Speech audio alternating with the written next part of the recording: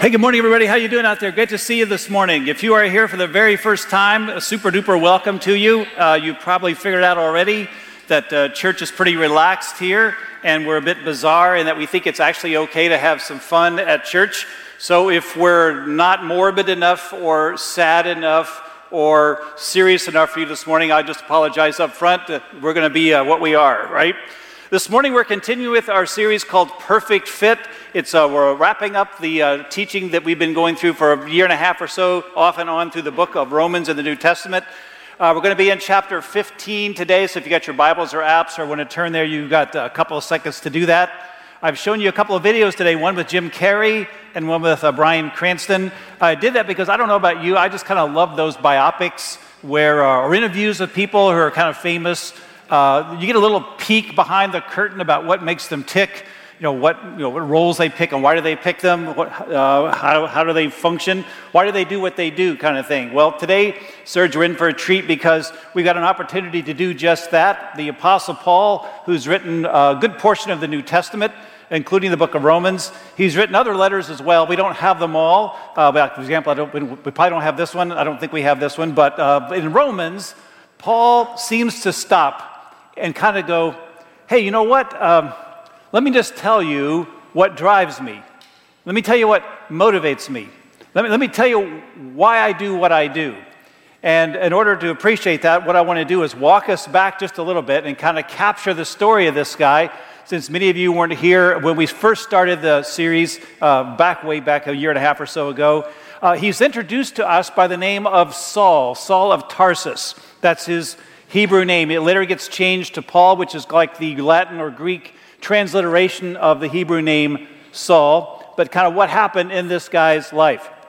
Well, here's the deal. After Jesus taught, healed people, claimed to be God, claimed to be the Messiah, after he was crucified and then rose from the dead, kind of just like he said he would do, his followers kind of became real believers and caught fire. And echoing Jesus, they kind of walked around and said, hey, Jesus is the way, he's the life, he's the truth, and nobody's going to be made right with God except as they come through by faith in Jesus Christ. Well, you might be surprised to know that didn't set all that well with the established Jewish religious elite.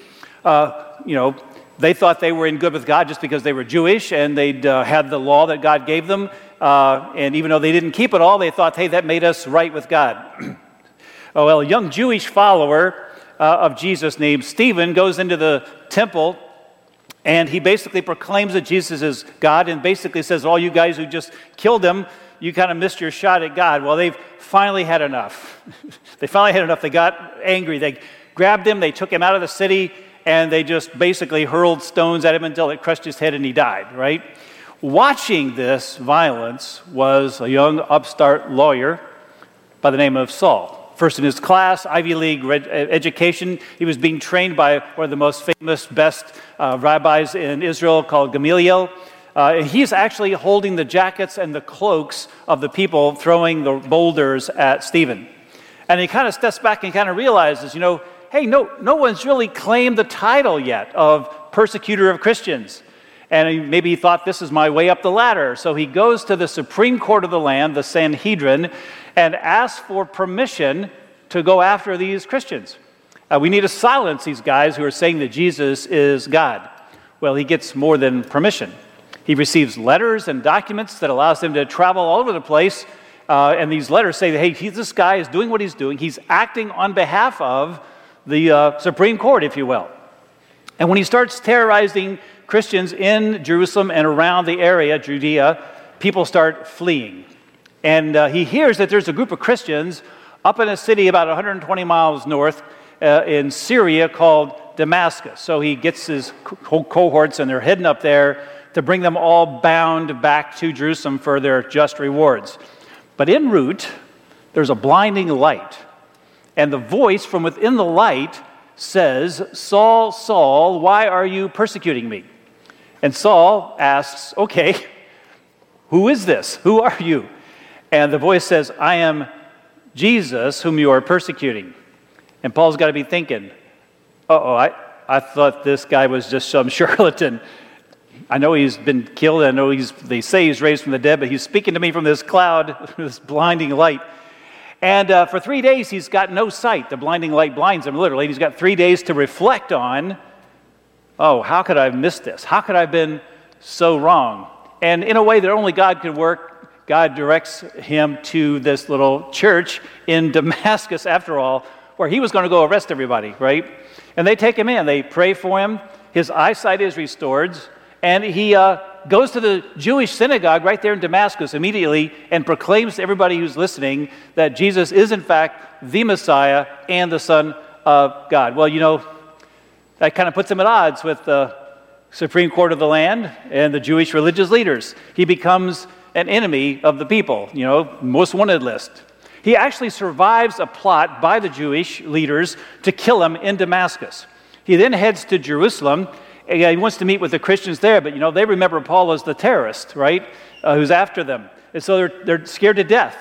It takes a fellow by the name of Barnabas to kind of convince them that Saul's on the up and up.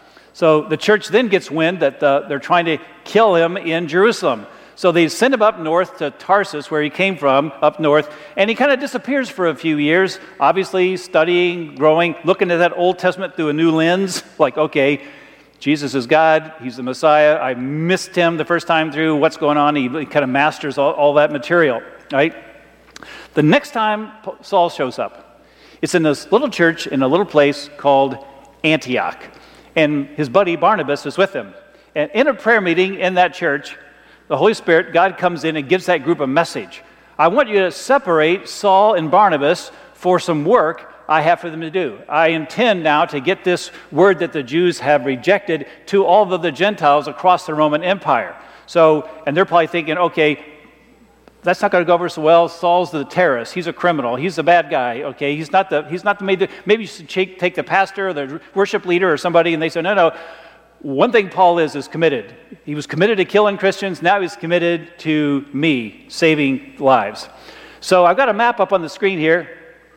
In a minute, there you go. It's not the best map in terms of names, but it's the best map I could find to kind of help you travel along with what Paul did on these missionary journeys as God sends them out. So the white line is where you're going to start. So over there on the right-hand side in Antioch, about halfway up the screen, you see Antioch. That's where Paul's hanging out, or Saul's hanging out. So they decide they're going to go on this missionary journey, and so they follow the white line. They go first to the island of Cyprus, just off the coast, right? Super duper things happen there. The governor of the whole island accepts Christ. And after that, Saul's not called Saul anymore, he's called Paul. Probably because he, as a Gentile name, he's not going to be reaching all these Gentiles. He roams the island, hitting all the cities there, and then he goes up into this area of north, Galatia, right above that. And he heads through Perga and Iconium and Lystra and Derbe. And every city he goes to, the first place he stops is the synagogue, because he's a Jew and he loves his people, so he wants to see if he can get them connected to Christ, right? And he tells them, you know, look, I was like you guys. I missed him the first time. Yeah, everybody expected. I did. When the Messiah came, he was going to basically kick some Roman tush. I mean, he's going to set up a kingdom. He's going to drive the Romans out. Everybody expected him to set up a political kingdom and then rescue them from Roman rule. And Paul said, yeah, me too. That's why I hated Christians so much, because you guys said we missed it. But Jesus did come to free us, but just not from Roman rule. Kind of bigger than that. He came to free us from our sin and the eternity of death waiting for us because of that sin. He came to set up his power, but inside of Christians and the lives and hearts of his followers. And in every synagogue he went to, there are two types of people, right? Some go, man, I've never heard this before. This whole Messiah thing, this Jesus thing, this is news to me. I'm looking at my life, I'm looking at where I'm going, I'm looking at the trajectory of my life, and I figure like, you know, I could really use some of this Jesus. But there's also the other crowd that goes, who the heck are you to tell me that my keeping the Jewish laws and regulations aren't going to be enough to get me in good with God? And everywhere he goes, there are people that end up wanting to kill him. And he goes to town after town after town. This happens. They get to Lystra. The people there are generally hating Paul, but there's one crippled guy listening to Paul, and Paul kind of senses that maybe this guy's paying attention a little bit more carefully than others.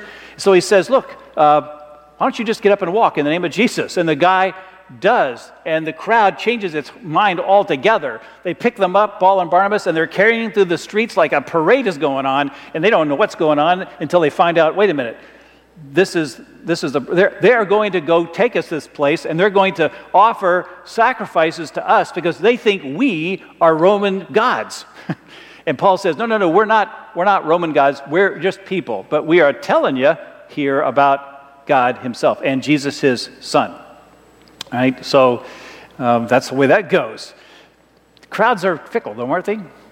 Because the Jews from the previous cities wander in, and they turn the crowd against Paul and Barnabas, and they drag Paul out of the city, and they stone him, and they crush his head with rocks and leave him for dead.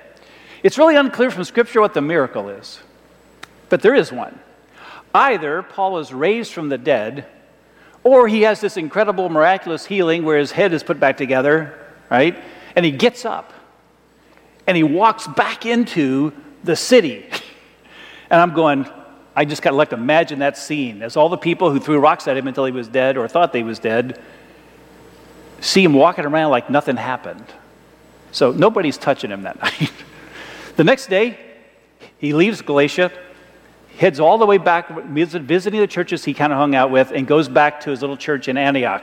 And he says, man, crazy stuff is happening out there. People are flocking to Christ. Of course, some aren't, but, hey, it's okay because people are coming to God. He says, we've got to do this again. And sure enough, they plan a second missionary journey. You can follow the yellow line on this one.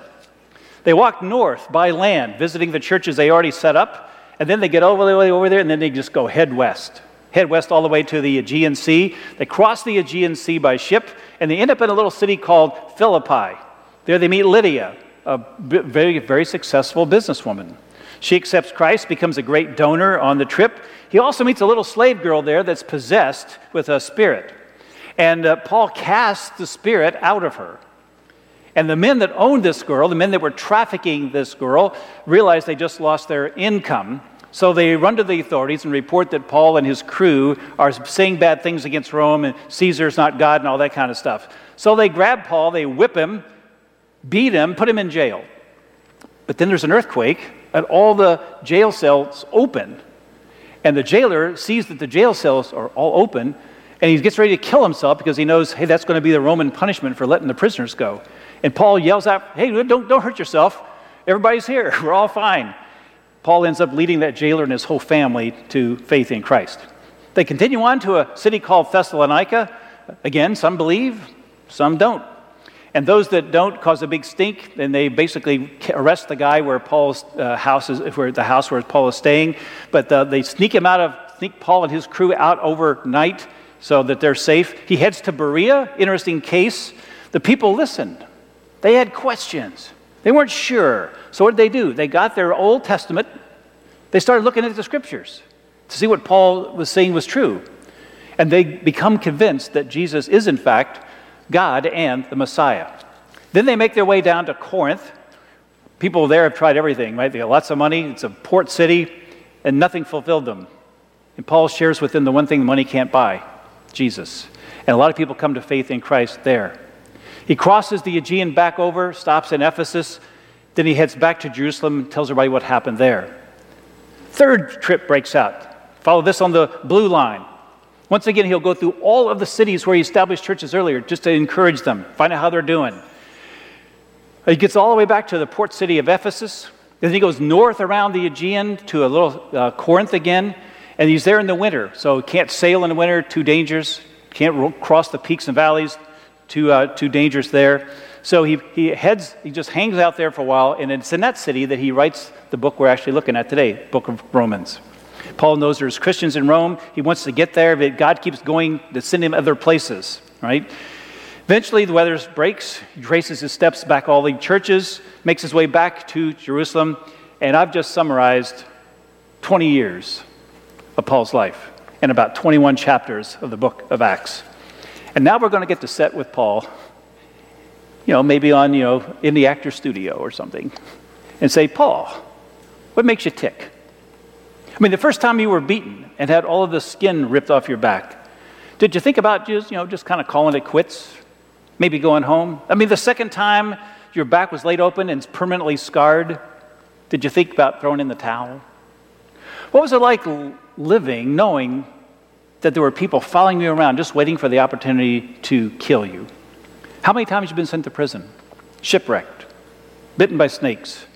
Hey, when they stoned you and left you for dead, didn't you think about, man, maybe a new line of work would be a good thing? I mean, when's enough? What makes you say to yourself, wait a minute, there's still another town? What is it, Paul, that drives you? And Paul waits until chapter 15 of this book before he kind of tells us why he does what he does. And I think it's in hopes of influencing why you and I do what we do. Look, we've taken 2 weeks on the last chapter and a half where Paul has written out specifically how hard it can be for us to all get along. Who'd have thought that peanut butter and chocolate would have been a good mix, right? I got this from the 1981 ad for Reese's Peanut Butter Cups, right? We've each got our past, right? We've each got our own baggage, our own family of origin. We've got our own opinions, our own preferences. So Paul has pleaded with us not to draw lines in the sand that God doesn't draw. Don't sit around and be judging people who are just different, maybe newer Christians who haven't figured out stuff you've figured out because you've been at it 40 years, right? Focus on the main thing, Jesus Christ and that relationship. Encourage people on the things that God has spoken clearly about. And Paul's going to tell us why we have to do church this way. Because we have to keep our eyes on the big picture, what God is up to. God's not saving people just like me. He's not saving people just like you. He's saving people from everywhere. Jews for sure, but non-Jews from all over the world. It's what God had in mind from the get-go. People very different from all over the globe coming to faith in Christ. Look at what Paul says starting in verse 8, Romans 15.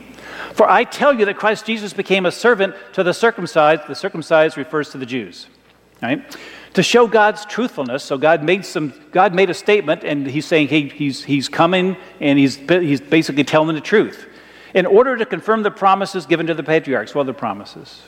In other words, God promised in his word, all the way back in Genesis 3, that he's going to send a Messiah to save people from the sin that they had fallen into.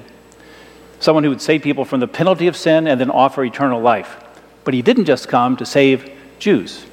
He came, verse 9, in order that the Gentiles might glorify God for his mercy, as it's written. And then Paul starts throwing out a bunch of information from the Old Testament, quotes from the Psalms, quotes from Isaiah, just to show that basically God's heart always has been for everybody to come to faith in Christ. Therefore, I will praise you among the Gentiles and sing your name, right? So Paul says, look, I do what I do as a Christian to fulfill God's heart that both Jews and Gentiles from all over the world would come to faith in Christ. Yeah, all those people are different races, different backgrounds, different cultures, different professions, just different. And they're going to have different opinions and preferences, but united by our faith in Christ and driven by God's love for us through Christ, we can actually love each other through all the nonsense. And that love can overwhelm the differences. And when that happens, other people will see that. And they're going to begin to want to know about this Jesus that we worship. And God's going to be seen in action through our lives. And Paul's a Christian. And he's just clued us in on why he does what he does. And why it ought to drive what we do. So how do we live a life that matters? How do you live a life that counts as a Christian? How do you live a life that's got significance? I mean, not temporary, but real significance. You might write it down this way, if you're taking notes. A life that matters to God is a life that introduces others to Jesus. A life that matters to God is a life that introduces others to Jesus. In fact, I'm going to show you before we're done that others is the sole reason you and I as Christians are even here. And others is the main issue for God, that others would come to know him. You probably know this because you were probably like this, but a lot of kids go through phases where they're just wildly interested in certain topics, right? For my son, it was Star Wars and how every president in the United States died. Kind of macabre, but that was his thing. I mean, he was great. He died this way. My granddaughters, right now, everything's Harry Potter, sloths, pigs, and dinosaurs, right? As a kid, I had phases, right? Every book that had a dog in it, I read them all. UFOs, fascinated with UFOs, crime, and disasters. And one of the disasters was the Titanic. thanks to James Cameron movie back in the late 90s. I'm going to assume everybody's kind of familiar with the Titanic episode, April 1912. This unsinkable ship goes off, and sailing in the North Atlantic, hits an iceberg and sinks. 2,200 and something people on board, 1,500 die. Survivors report that the lifeboats, many of them not even filled to capacity, pushed away from the ship and then linked with each other, tied themselves together with other lifeboats. They knew this, that when the ship sank, something that big, it would create a vortex that would just suck in anything near under with it. So they sat out there in the cold. Thankful, though, that they were alive as they watched the devastation unfold, heard the cries from people on the ship, cries from people who had jumped or fallen off the ship. But there were 2 lifeboats that dared to row back into the destruction and try to grab survivors any that they could. I think that's an amazing picture of what the church is supposed to be. Who are we going to be at the surge? Who are we going to be at the surge? Are we going to be people that kind of realize, okay, this life is broken. I need a Savior. We've climbed onto the lifeboat that is Jesus Christ. Yeah, we got our salvation rafts. We're huddled together with other people that are saved. We're happy as clams to sing songs about how glad we are that we're saved. Or are we going to be people that dare to row back into the destruction in hopes of grabbing someone else? See, that's what Paul says. I got to be the guy that rows back in. I was the guy that hated Jesus. I was the guy making a living out of killing Christians, creating orphans, torturing people, until I met Jesus.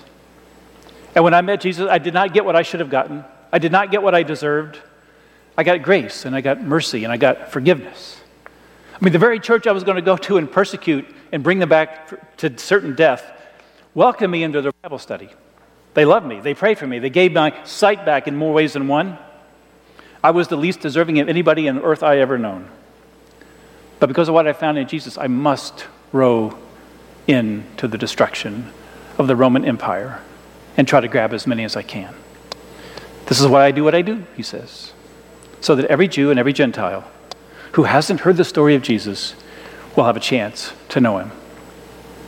See, this Bible is not just a book to make us better people, more moral, so that when we get to heaven, God will be less disgusted with us. The book shows us how we're supposed to walk with God in the here and now, so that God can change us in the here and now and use the change in us to influence others. That's why we're supposed to be doing what we do. And that's why Paul would have probably said, well, I would have loved to stay home and not go back into jail. I would love not to stand in front of another crowd that has rocks in its hand or soldiers with a whip in theirs. But I know where they're headed without Christ. And because I've been given this life that I do not deserve, I just have to share it with others. Because we need to get this. The salvation of others is the only thing that God is waiting for. See this from the book of 2 Peter.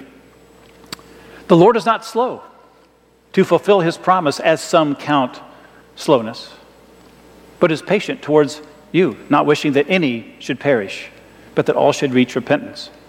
Peter says, hey, you know what God's waiting for? You know why we're still left on this earth as Christians? You know why we're still walking through the brokenness and the misery of this planet? You know why we're still dealing with hurt and pain? You know why we're still dealing with cancer, tumors? Because God's not done yet. God wants everybody who will come to faith in Jesus to get the chance to do so. That's all he's waiting for.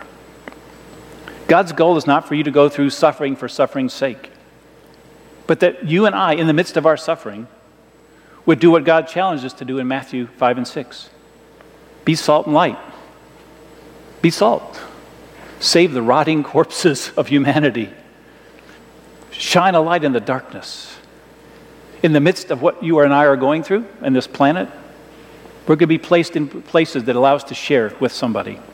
And that's all God's waiting for. He's not slow, but the moment he says that's it, it's over. He's not willing for any to perish, but to come to know him. That's what drives Paul. In fact, he's writing to the church he founded in Corinth, and he tells them this: I have become all things to all people, that by all means I might save some. I do it for the sake of the gospel, that I might share with them in its blessings. Paul was dedicated to just connecting with people. When he was with Jews, he took part in Jewish customs just to win them over to Christ. When he was with Gentiles, he followed their rules so as not to offend them. Why? So he could share Jesus. And he would hang out with people who have no regard for God whatsoever, just like Jesus did. Not because he was some party animal, but because he knew their life here and their eternity beyond was in jeopardy, and that they needed Christ. They need what I have, Paul would say, Jesus. So I hang out with people in those circles. I'm here to love these people because Jesus loves those people. I'm doing this so people who don't know God, I'll see in church one day. And I'll see them in heaven one day, worshiping God. Paul would say, now that's significance. I mean, that's what's ultimately going to count. So the question we have for us is, right, Serge, do we want that? Do we want that? Don't you want that? Don't you want to look down the road and see the guy that no one thinks will ever come to Christ in here, worshiping God? See the girl that this world has destroyed and used and demeaned in here, worshiping as the daughter of the King of the universe? See the marriage that both people have given up on in here, holding hands, singing to the God of the universe? That's what drove Paul. That's why I do what I do. Paul says this in Romans 15, verse 18. For I will not venture to speak of anything except what Christ has accomplished through me to bring the Gentiles to obedience, by word and deed, by the power of signs and wonders, by the power of the Spirit of God, so that from Jerusalem and all the way around to Illyricum, I have fulfilled the ministry of the gospel of Christ. And thus I make it my ambition to preach the gospel, not where Christ has already been named, lest I build on someone else's foundation, but as it is written, those who've never been told of him will see, and those who've never heard will understand. And this is the reason, he writes to the Romans, why I've been so often hindered in coming to you. So sitting in Corinth, Paul writes the book of Romans, and he says, hey, you guys in Rome know why I've not yet made it all the way around to you guys? It's because of all the people who are living between Jerusalem and Rome. They have to be told about Christ. And the Holy Spirit kept directing me to them. And how did Paul talk about the gospel? He tells us. He says, I purposed not to talk about anything other than what Christ has accomplished through me to bring the Gentiles to Christ. So Paul walks in and goes, hey, I'm Paul. You might have heard of me. I killed Christians. You might want to know why I'm not carrying a weapon today. Let me tell you who I used to be. Let me tell you who I am today. Let me tell you what Christ has done in me and how he's used me. Paul says that's what I'm going to talk about. We need to hear this, I think. We are called to share our experience with Jesus Christ, not to win arguments. I mean, I get it. It's tough. It's a lot easier for me to sit up here and yak at you guys than it would be to talk to the person next to you on a subway train or on your vacation or in your neighborhood. I mean, nobody's telling anybody to get a wood box and a megaphone and stand on it and yell about people how they're going to hell, right? Just share your own experience with Christ. But I think sometimes the reasons we don't do that is because we don't think we have all the answers. What if they ask about Genesis 1 and 2? Was it 6 days of creation or was it billions of years? What if they ask about carbon dating? I really don't understand that. I don't have the scientific evidence of that. So what if I start sharing Christ and they bring up dinosaurs? When did the dinosaurs live? Did man live with dinosaurs? Did they live before the dinosaurs? What happened to the dinosaurs? I don't know the answer to that question. What if they ask about God and time, right? Did God always exist? Did he exist before time? How's that possible? Did something create? I mean, you know what Paul said he shares? He shares what God has done in his life. That's it. And if you and I do that, we'll always win the discussion. Because what God has done in your life is indisputable. Seriously, nobody can dispute it. If your marriage was a mess and God fixed it, no one's going to say it didn't happen. Here's who you were before Christ. Here's who you are now. You ought to have a story, right? Paul's got a heck of a story.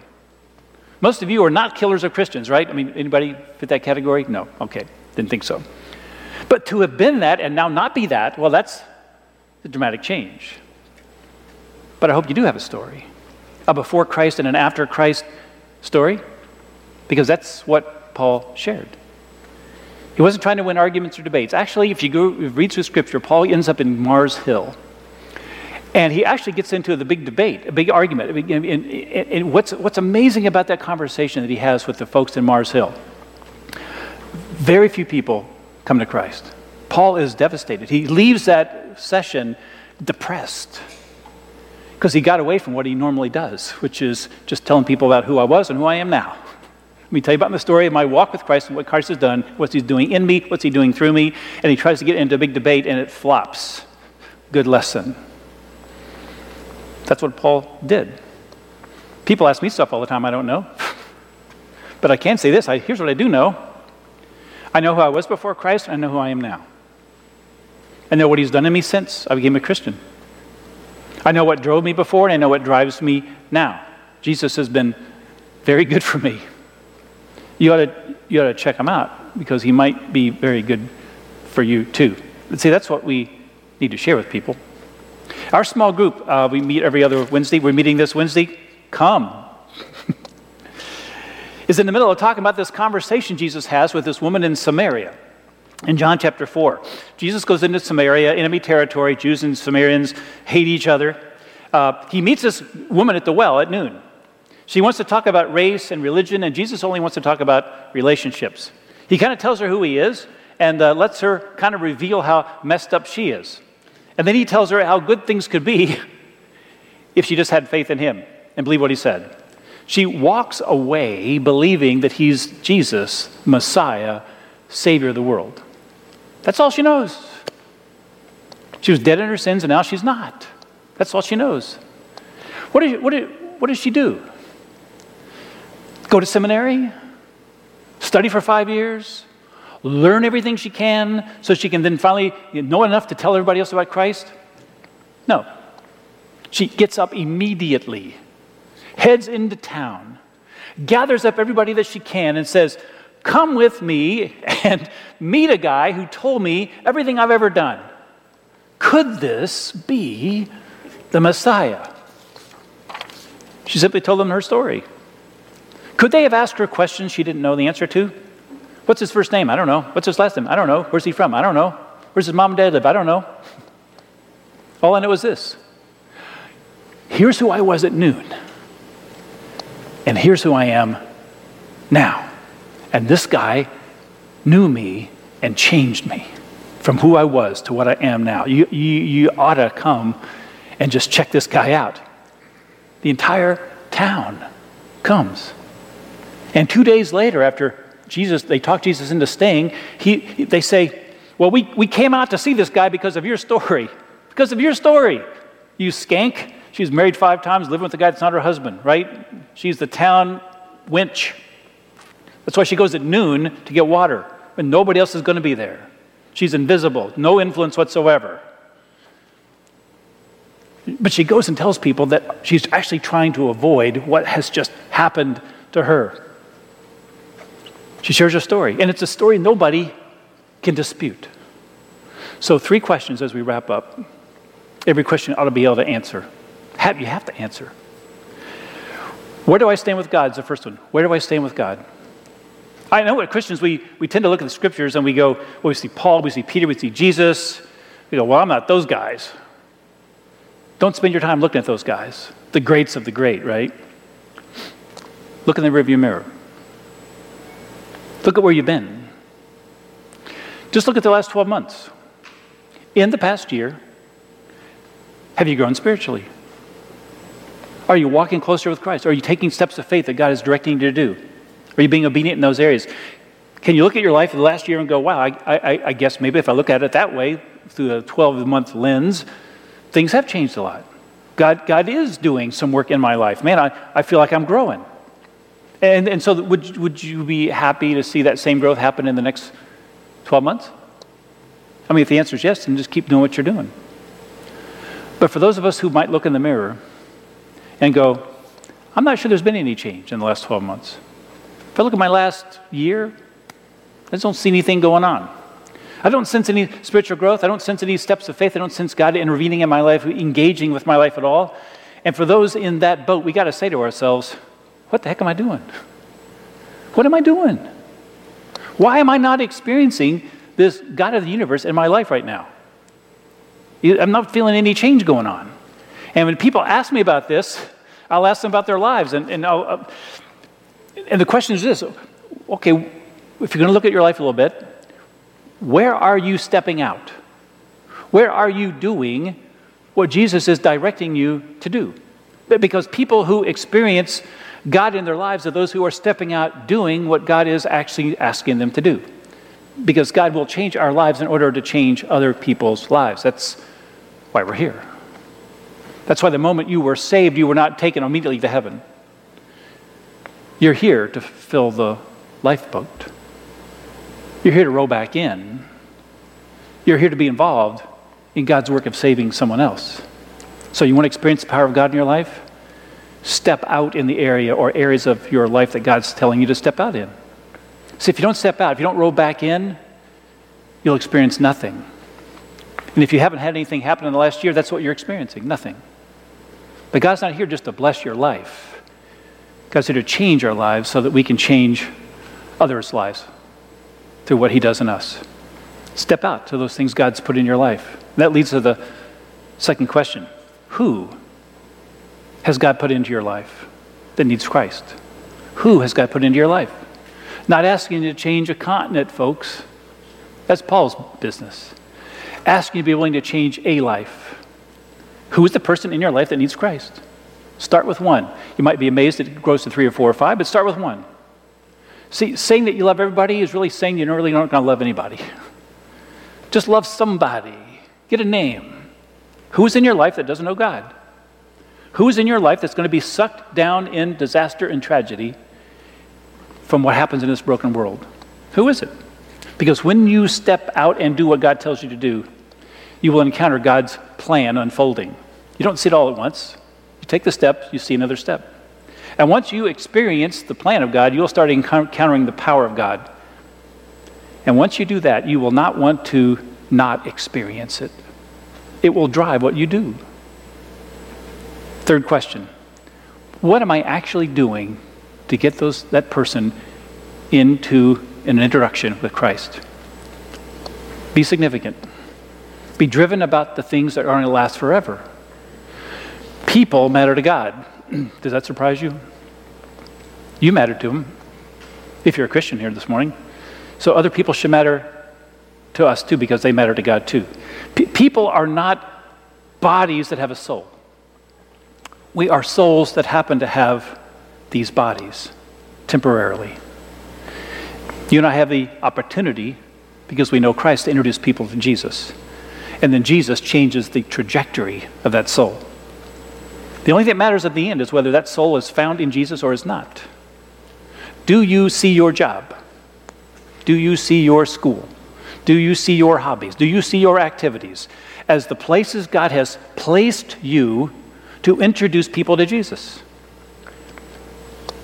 If not, you are focused on the temporary. Don't fall for the temporary. Be significant. And significant from God's viewpoint is what lasts forever. What am I doing? And why am I doing it? We see why Paul does what he does. Why do you do what you do? Why do you do what you do? I do hope you have a vision that someday the person that's crossed your mind, as we've talked, the person that doesn't know Jesus, may be sitting in this room, maybe next to you, maybe across the floor, worshiping God with you. That's significance. And it's the only thing that will last beyond this life. And that's why we do church the way we do church. See, but doing church on Sunday morning, no matter how well we do it, no matter how good or bad the band plays, it's feckless if we are not in the world like Paul was, seized with the significance of the gospel's ability to change a life, both for now and for an eternity. That's significance. Let's not settle for less. Let's pray.